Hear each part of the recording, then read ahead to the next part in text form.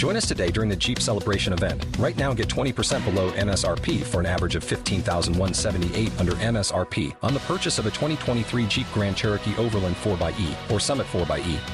Not compatible with lease offers or with any other consumer incentive offers. $15,178 average based on 20% below average MSRP from all 2023 Grand Cherokee Overland 4xE and Summit 4xE models in dealer stock. Residency restrictions apply. Take retail delivery from dealer stock by 4/1. Jeep is a registered trademark.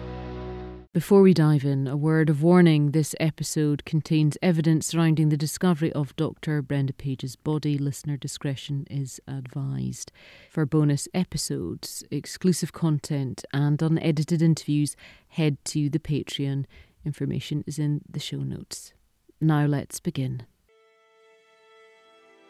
Previously on the Storyteller Naked Villainy, Brenda's startling request to her new boyfriend. Promised to tell the police if anything happened to her. If it may look like suicide, it was not suicide. A tense cross-examination of Brenda's colleague, who denied saying Kit was kind and gentle. I'm just not happy about the emphasis being put on certain things, which I don't think's right. And Kit's alleged admission of jealousy. He said he couldn't bear the thought of any other man being with her. It's taken 45 years to bring a killer to court, and for the first time in UK history, you'll hear the full murder trial and witness justice being done. It was a brutal murder of a brilliant woman who was a rising star in genetic research. It would now be almost like a script from Morse. The investigators swarming over the dreaming spires of university land. There was kind of palpable feeling of evil in the air. I was told it was just a massive blood in here. 2 decades on from confronting evil. Did you kill your ex-wife Brenda Page? Evil is being confronted by the law. Did you kill her? No. She knew it was coming. He said he was going to kill her. If he killed her, he would do it so that nobody would know. Will his true nature be unmasked? Are you familiar with the tale of Dr. Jekyll and Mr. Hyde? And can Brenda's own words help secure her killer's fate? A letter of a death foretold. This is The Storyteller, Naked Villainy, written, produced and edited by me, Isla Traquair. It's the afternoon of day 3, and there are still 2 more witnesses to give evidence. Just imagine for a moment you are in the jury. Put yourself in their shoes, having to listen so intensely all day, Monday to Friday. They aren't allowed to discuss the case with anyone, not even the other jury members, until they've heard all the evidence. And technically, they should never discuss what happens in the jury room, even after the verdict.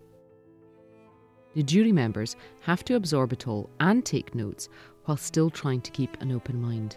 Just one witness or piece of evidence could change everything. An open mind was not something the press and public had at the time of Brenda's murder. The details of her part-time job were scandalous. Before we return to the court, I want to let you hear from a journalist who covered the case at the time, Gordon Hay, about the scale of the story and the widespread shock at such a brutal murder of an exceptional woman. It happened on a Friday night and it was all over the papers on Saturday morning.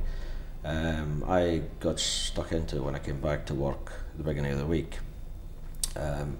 It was pretty shocking at the time because Allen Street then, I'm not so sure about now, but Allen Street then was a pretty sort of quiet old street, sort of on the edge of the West End, and Aberdeen at the time was about sort of to the end of the first decade of the oil boom, so it was pretty cosmopolitan. But even then, murders were few and far between, and this was a particularly shocking one because it emerged very quickly that the victim was a young woman, 32, who was an academic, or worked in academia rather. It would now be almost like a script from Morse. That sort of the investigators swarming over the dreaming spires of university land. I mean, the first event was it was very shocking, as I say, because it was a young woman found, we were told, bludgeoned to death in her own flat in Allen Street. But then, in the course of a few days, more and more detail were coming out, and the detail that started emerging was led to the intrigue of the case. After a few days, it was discovered, and the police were being very coy about this at the time, that not only was she a brilliant scientist, a research scientist, who'd had works published and such like, that she was also on the books of an escort agency. Now, by all accounts, this did not appear to be an escort agency in the sort of gory detail of like the Sunday papers, but it was an escort agency nonetheless. And part of her job, or her part-time job, was to be the dining companion of visiting executives, oil executives, etc. Edinburgh-based agency. I can't really remember what she was paid for doing it, but it all did seem above board. But even some of her close colleagues were shocked to know. On the night of or her last few hours of life, she was actually dining with two executives in a hotel in Aberdeen, the Treetops, I seem to recall. And when she returned home, that was when either the killer was waiting for her, having broken into the flat, or broke in when she shortly after she went back. And that's my memory of the actual surrounding the event. But then other strands started emerging, which were added to the intrigue. One was that she had divorced her husband, who at one time was a colleague and fellow scientist. He was Christopher Harrison, known as Kit. He was 6 years her senior. But that marriage broke apart in some acrimony, and I remember finding out that there was a court order against him going anywhere near her place of work and her home, several hundred yards, I seem to remember. Now, this obviously pitched Mr. Harrison up as a prime candidate, or a prime suspect, for the murder. The police interviewed him several times. I tried to interview him several times, but he wasn't too keen on sitting down and talking at length. I'll stop there, as he's about to tell me where else in Scotland the inquiry headed, which has yet to be heard in court. 63-year-old Lorna Milne was the next witness. She's a retired accountant who was a receptionist at the Treetops Hotel in 1978.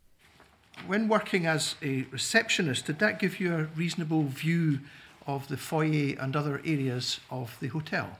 Yes, it did. If I'm standing behind the reception desk at the moment, the front door of the hotel was to my right and the restaurant door was to my left. And in the middle there was a big open area which had a number of small tables where guests would have coffee or drinks, yes. Generally. Was there a restaurant? Yes, the restaurant was to the left of where the reception desk was. Was the restaurant open to non-residents? It was, yes. And from time to time, would people attending the restaurant perhaps sit in the seating areas for a pre-dinner drink? They would, yes, and commonly they would have coffee there. The restaurant staff liked to usher people out so they could get off duty and go home. Yes, I understand. Did you become aware in 1978 of the death of a lady called Brenda Page? I did, yes. How did you learn of that? Well, the first thing, I think it was the following day that police came to the hotel and interviewed the staff who had been on duty the evening before. At that point in time, I didn't know Dr. Page's name.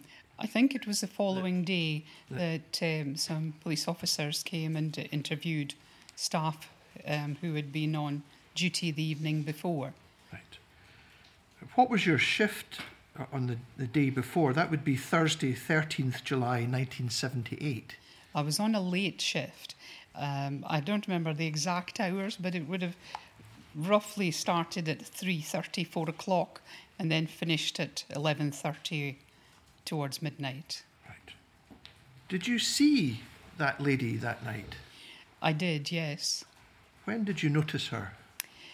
It was been about 10:30, because it was after the restaurant had closed, which closed around 10, and before the bars cashed in, they closed at 11. So I would say about 10:30. Right. And where was she when you saw her? She was sitting at a table that was between the reception desk and the door into the restaurant, or the opening into the restaurant.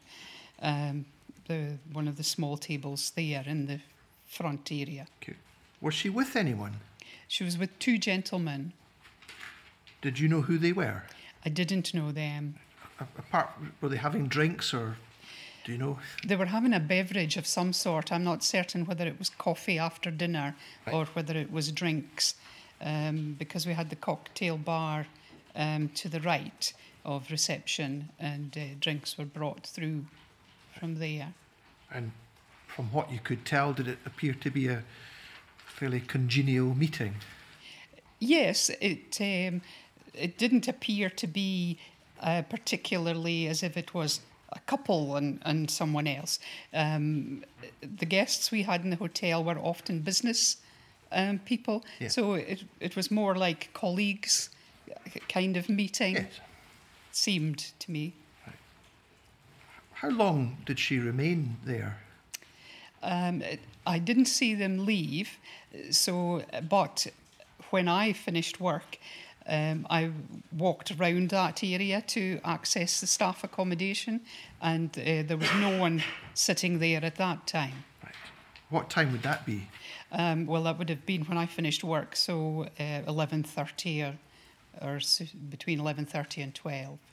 There was some discussion about her finishing time, but she couldn't be sure, so they referred to her statement from July the 15th, the day after Brenda's body was found, in which she said she finished around 1:45 in the morning. Does it say this?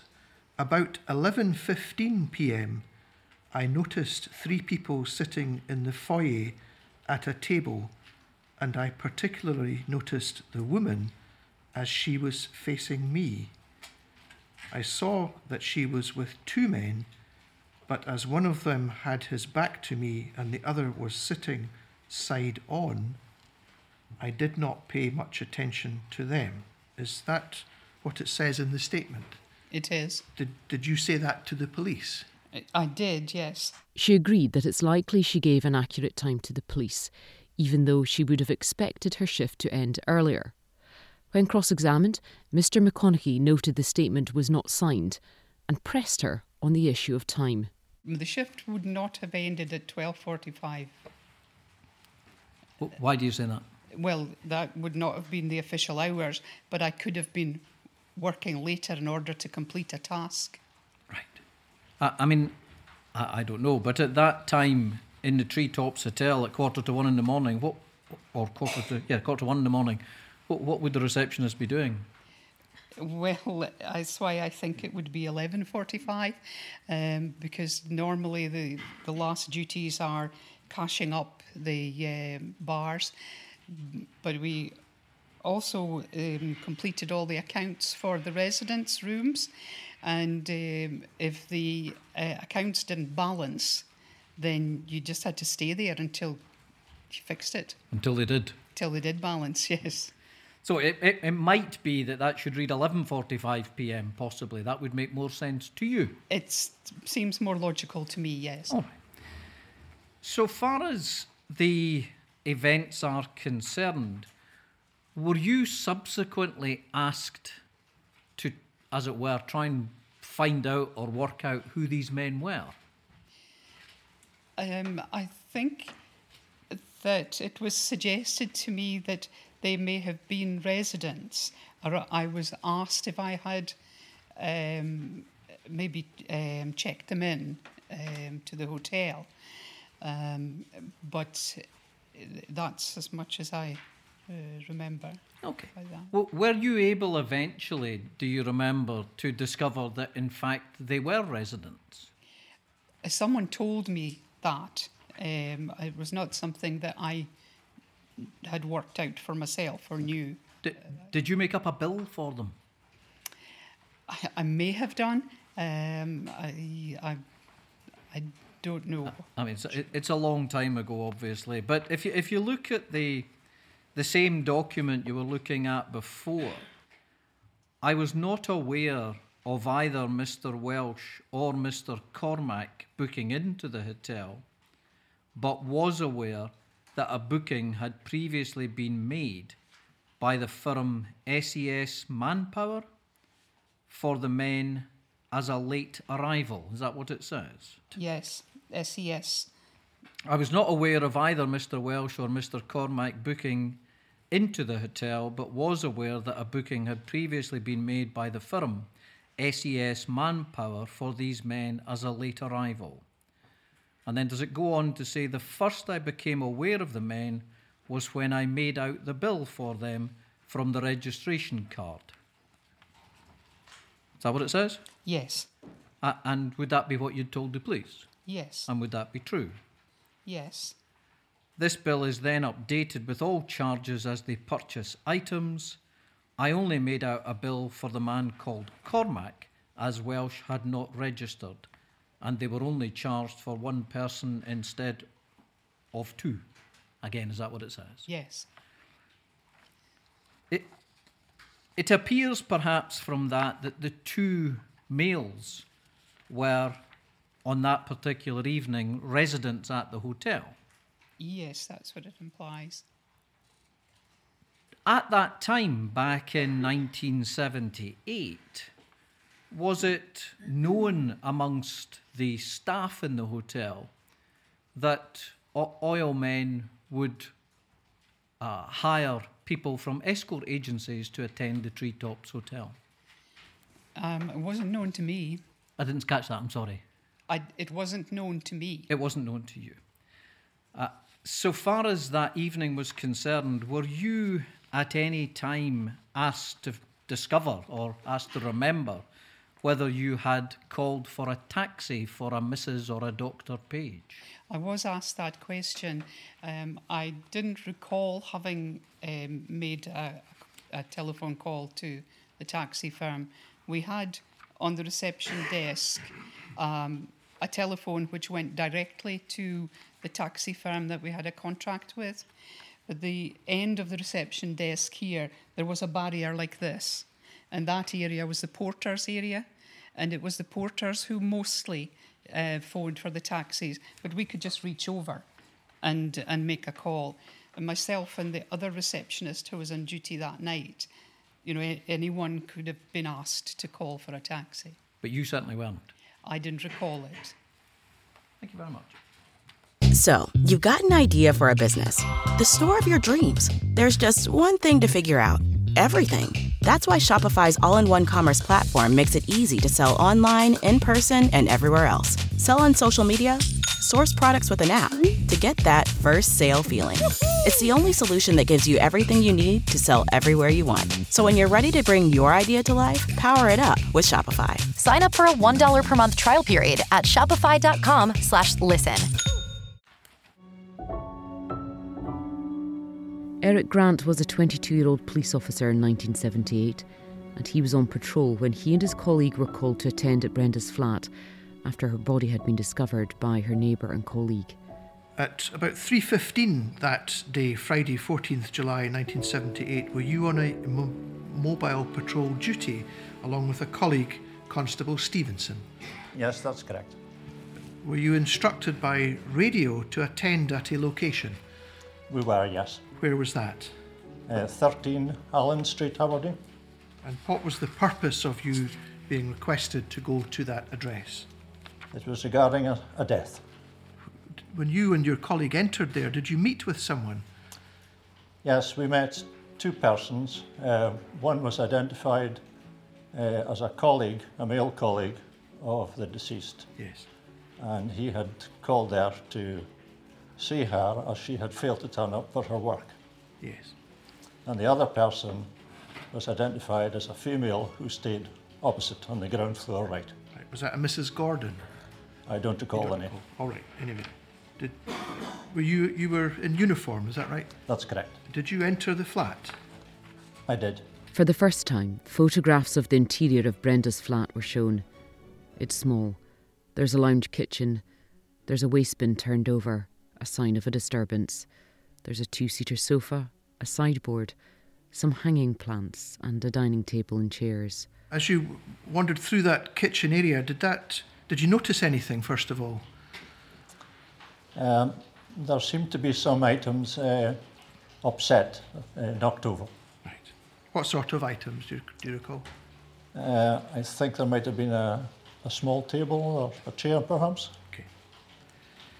Did you go through the flat to accommodation at the back? Yes. And what did you find when you went there? A bedroom. Right. And what did you find in the bedroom? There was a body of a female, face up, lying on the bed. And did you understand from Mr. Stephen that this was the occupant of the flat? Yes. Did she appear to be dead? She was obviously dead and would appear to have suffered head injuries and had met a violent death. Right. Thank you. Now, I want to ask you to look at one photograph. My lord, I've given careful thought to what should be shown. I propose to show one photograph of the bedroom without the deceased in it, but there is obvious staining, but I do feel it would be of some assistance to see the room itself, and that is, so I just say that in advance, but I stress that the deceased will not be seen, and it's photograph number 13. A photograph showing the bedroom was put on the screens for the first time. The double bed taking up most of the room and even creeping over the opening of a wardrobe. There's a huge, dark blood stain on the bed sheets. To the left of the bed, there's a dishevelled rug. Do you recognise that as the bedroom in which the deceased was found? Yes. And there's obvious blood staining there in the photograph, is that correct? Yes. As a consequence of that, did you arrange for CID personnel to attend and to advance the inquiry? Yes, we exited the property and called up CID. Right. Were steps taken to preserve the locus? Yes. Thank you very much. Mr. Grant, how big was the property, do you recall? It was quite a small flat, I think, yes. Do you remember how many bedrooms there were, for example? I think there was only one bedroom.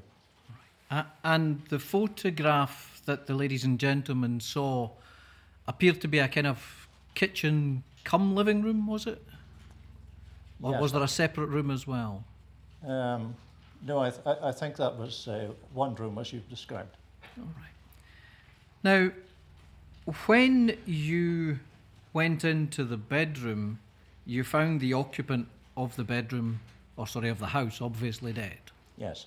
What was she wearing? A night dress. Thank you. Mr. Grant was the final witness of a long third day in court. Myself and the other journalists were mentally exhausted trying to absorb all the information, which we'd scribbled down as close to verbatim as our shorthand would allow.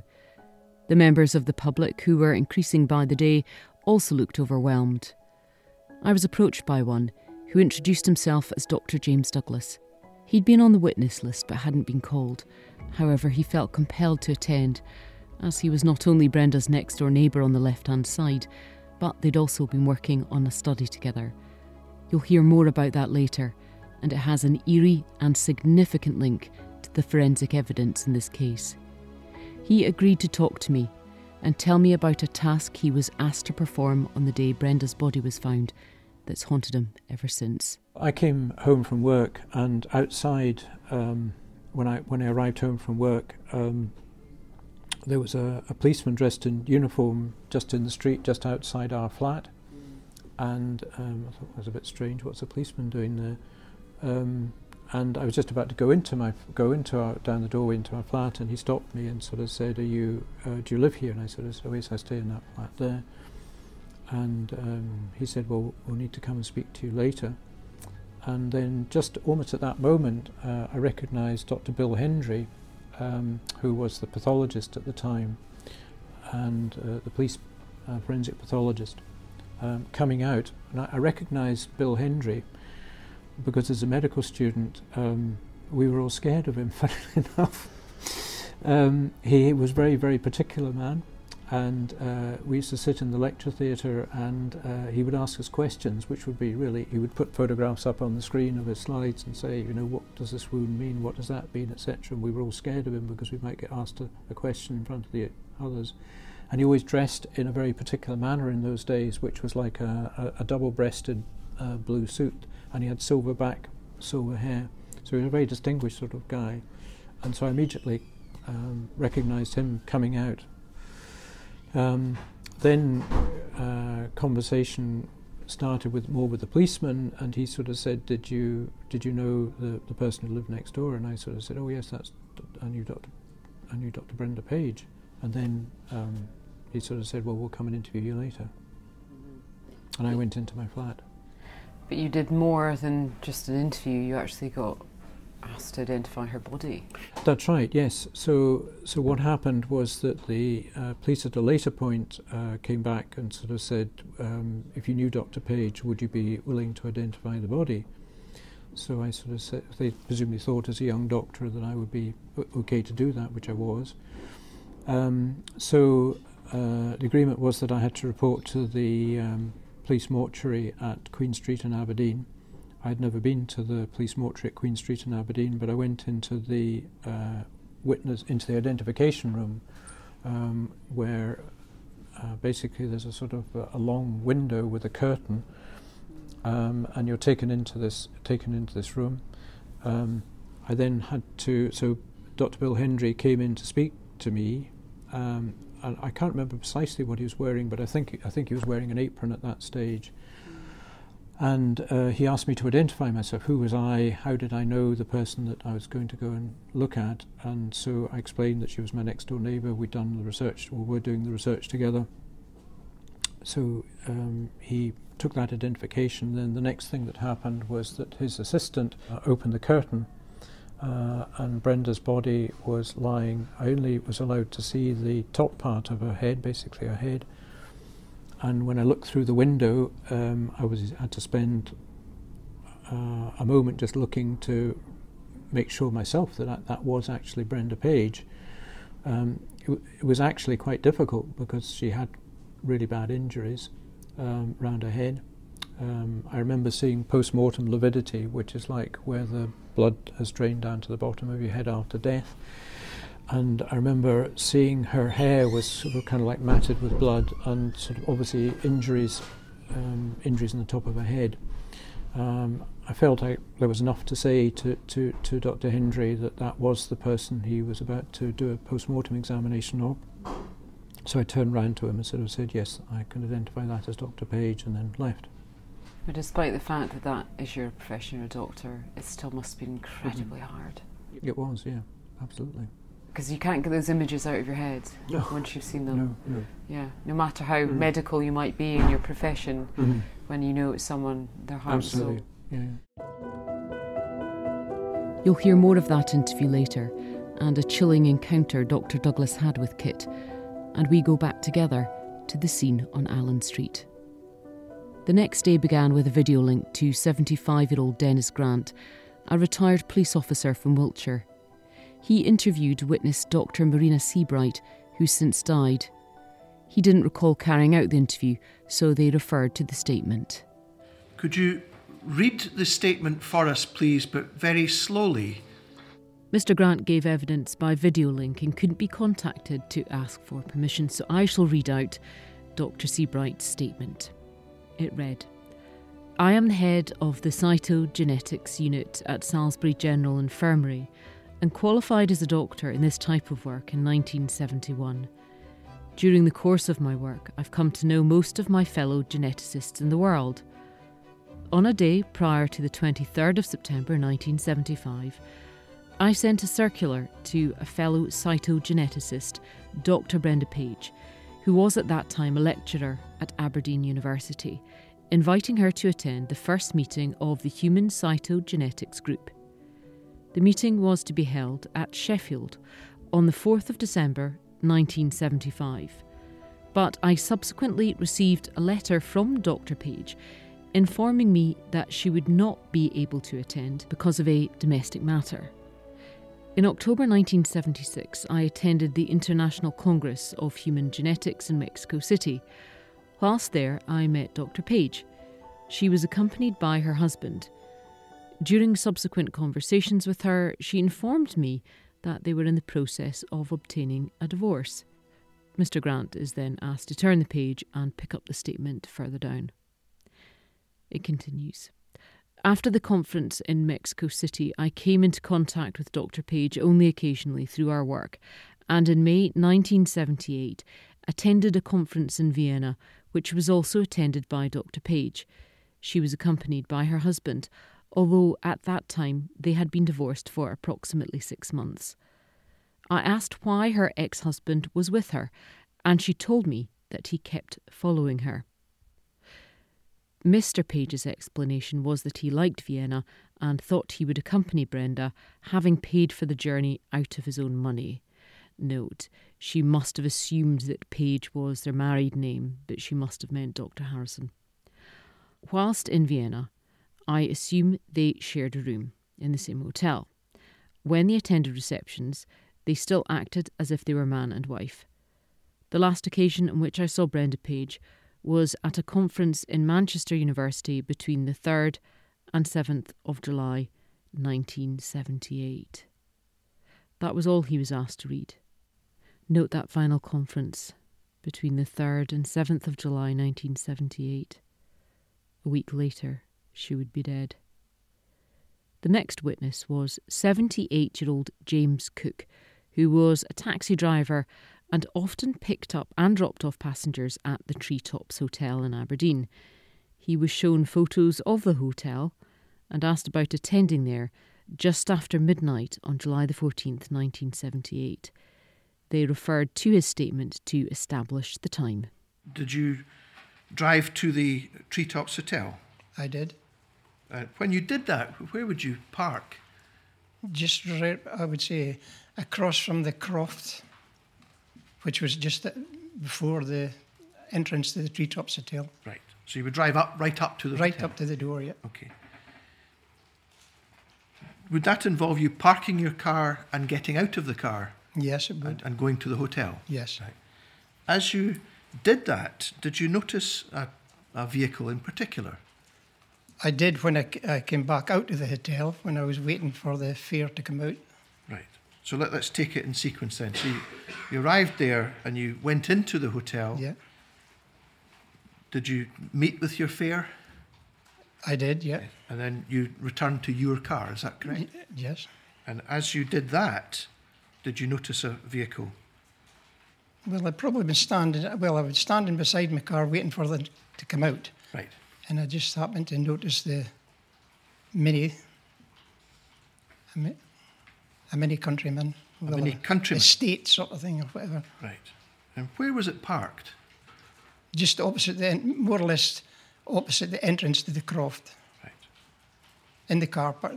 There's a small car park there. Right. Was there anything about it that attracted your attention? It just looked pretty rough, right. Sort of thing. What do you mean by that? Needing a bit of a paint to the woodwork and that. Right. And I was standing alongside it waiting for the fare, and the inside of the car just was a mess. Things like thrown about, sort of newspapers and clothes. Right. Was there any person in the car? No. I'd like you to look, please, at Crown Production 109. It is a photograph, and we'll put that on the overhead projector. It will come up on the screen for you. Now, do you see the two photographs of a vehicle there? Does that look anything like the vehicle you saw? Yeah, it does, yeah. And is that a Mini Countryman? Yeah, Countryman Estate. Countryman Estate, Thank you. Did your fare arrive and you take? Was it two people that got into the taxi? Yeah. And did you take them to wherever they were going? Yes, I did. Did you later return to the Treetops Hotel? I did, yeah. How soon after that would that be? Oh, at least an hour, or maybe a wee bit longer. Right, okay. Did you notice if that car, the Mini Countryman Estate, was still there? I did. The car was gone. The car was gone? Yep. Right, okay. Thank you very much. Mr. Cook, am I right in thinking that you had been at the Treetops Hotel before you saw the vehicle? Yes, yeah. And on your initial pickup at the Treetops, the vehicle was not there, is that correct? Yeah, that's correct. Do you know what time that was? No, I don't. Can't but remember. Sometime before... Something before, yeah. But before midnight, is that right? Yes, before, definitely. And if we have a look at the statement, the one you were showing earlier on, does it say there, my previous call to the Treetops had been an hour earlier and the car was not parked there at that time? Yeah.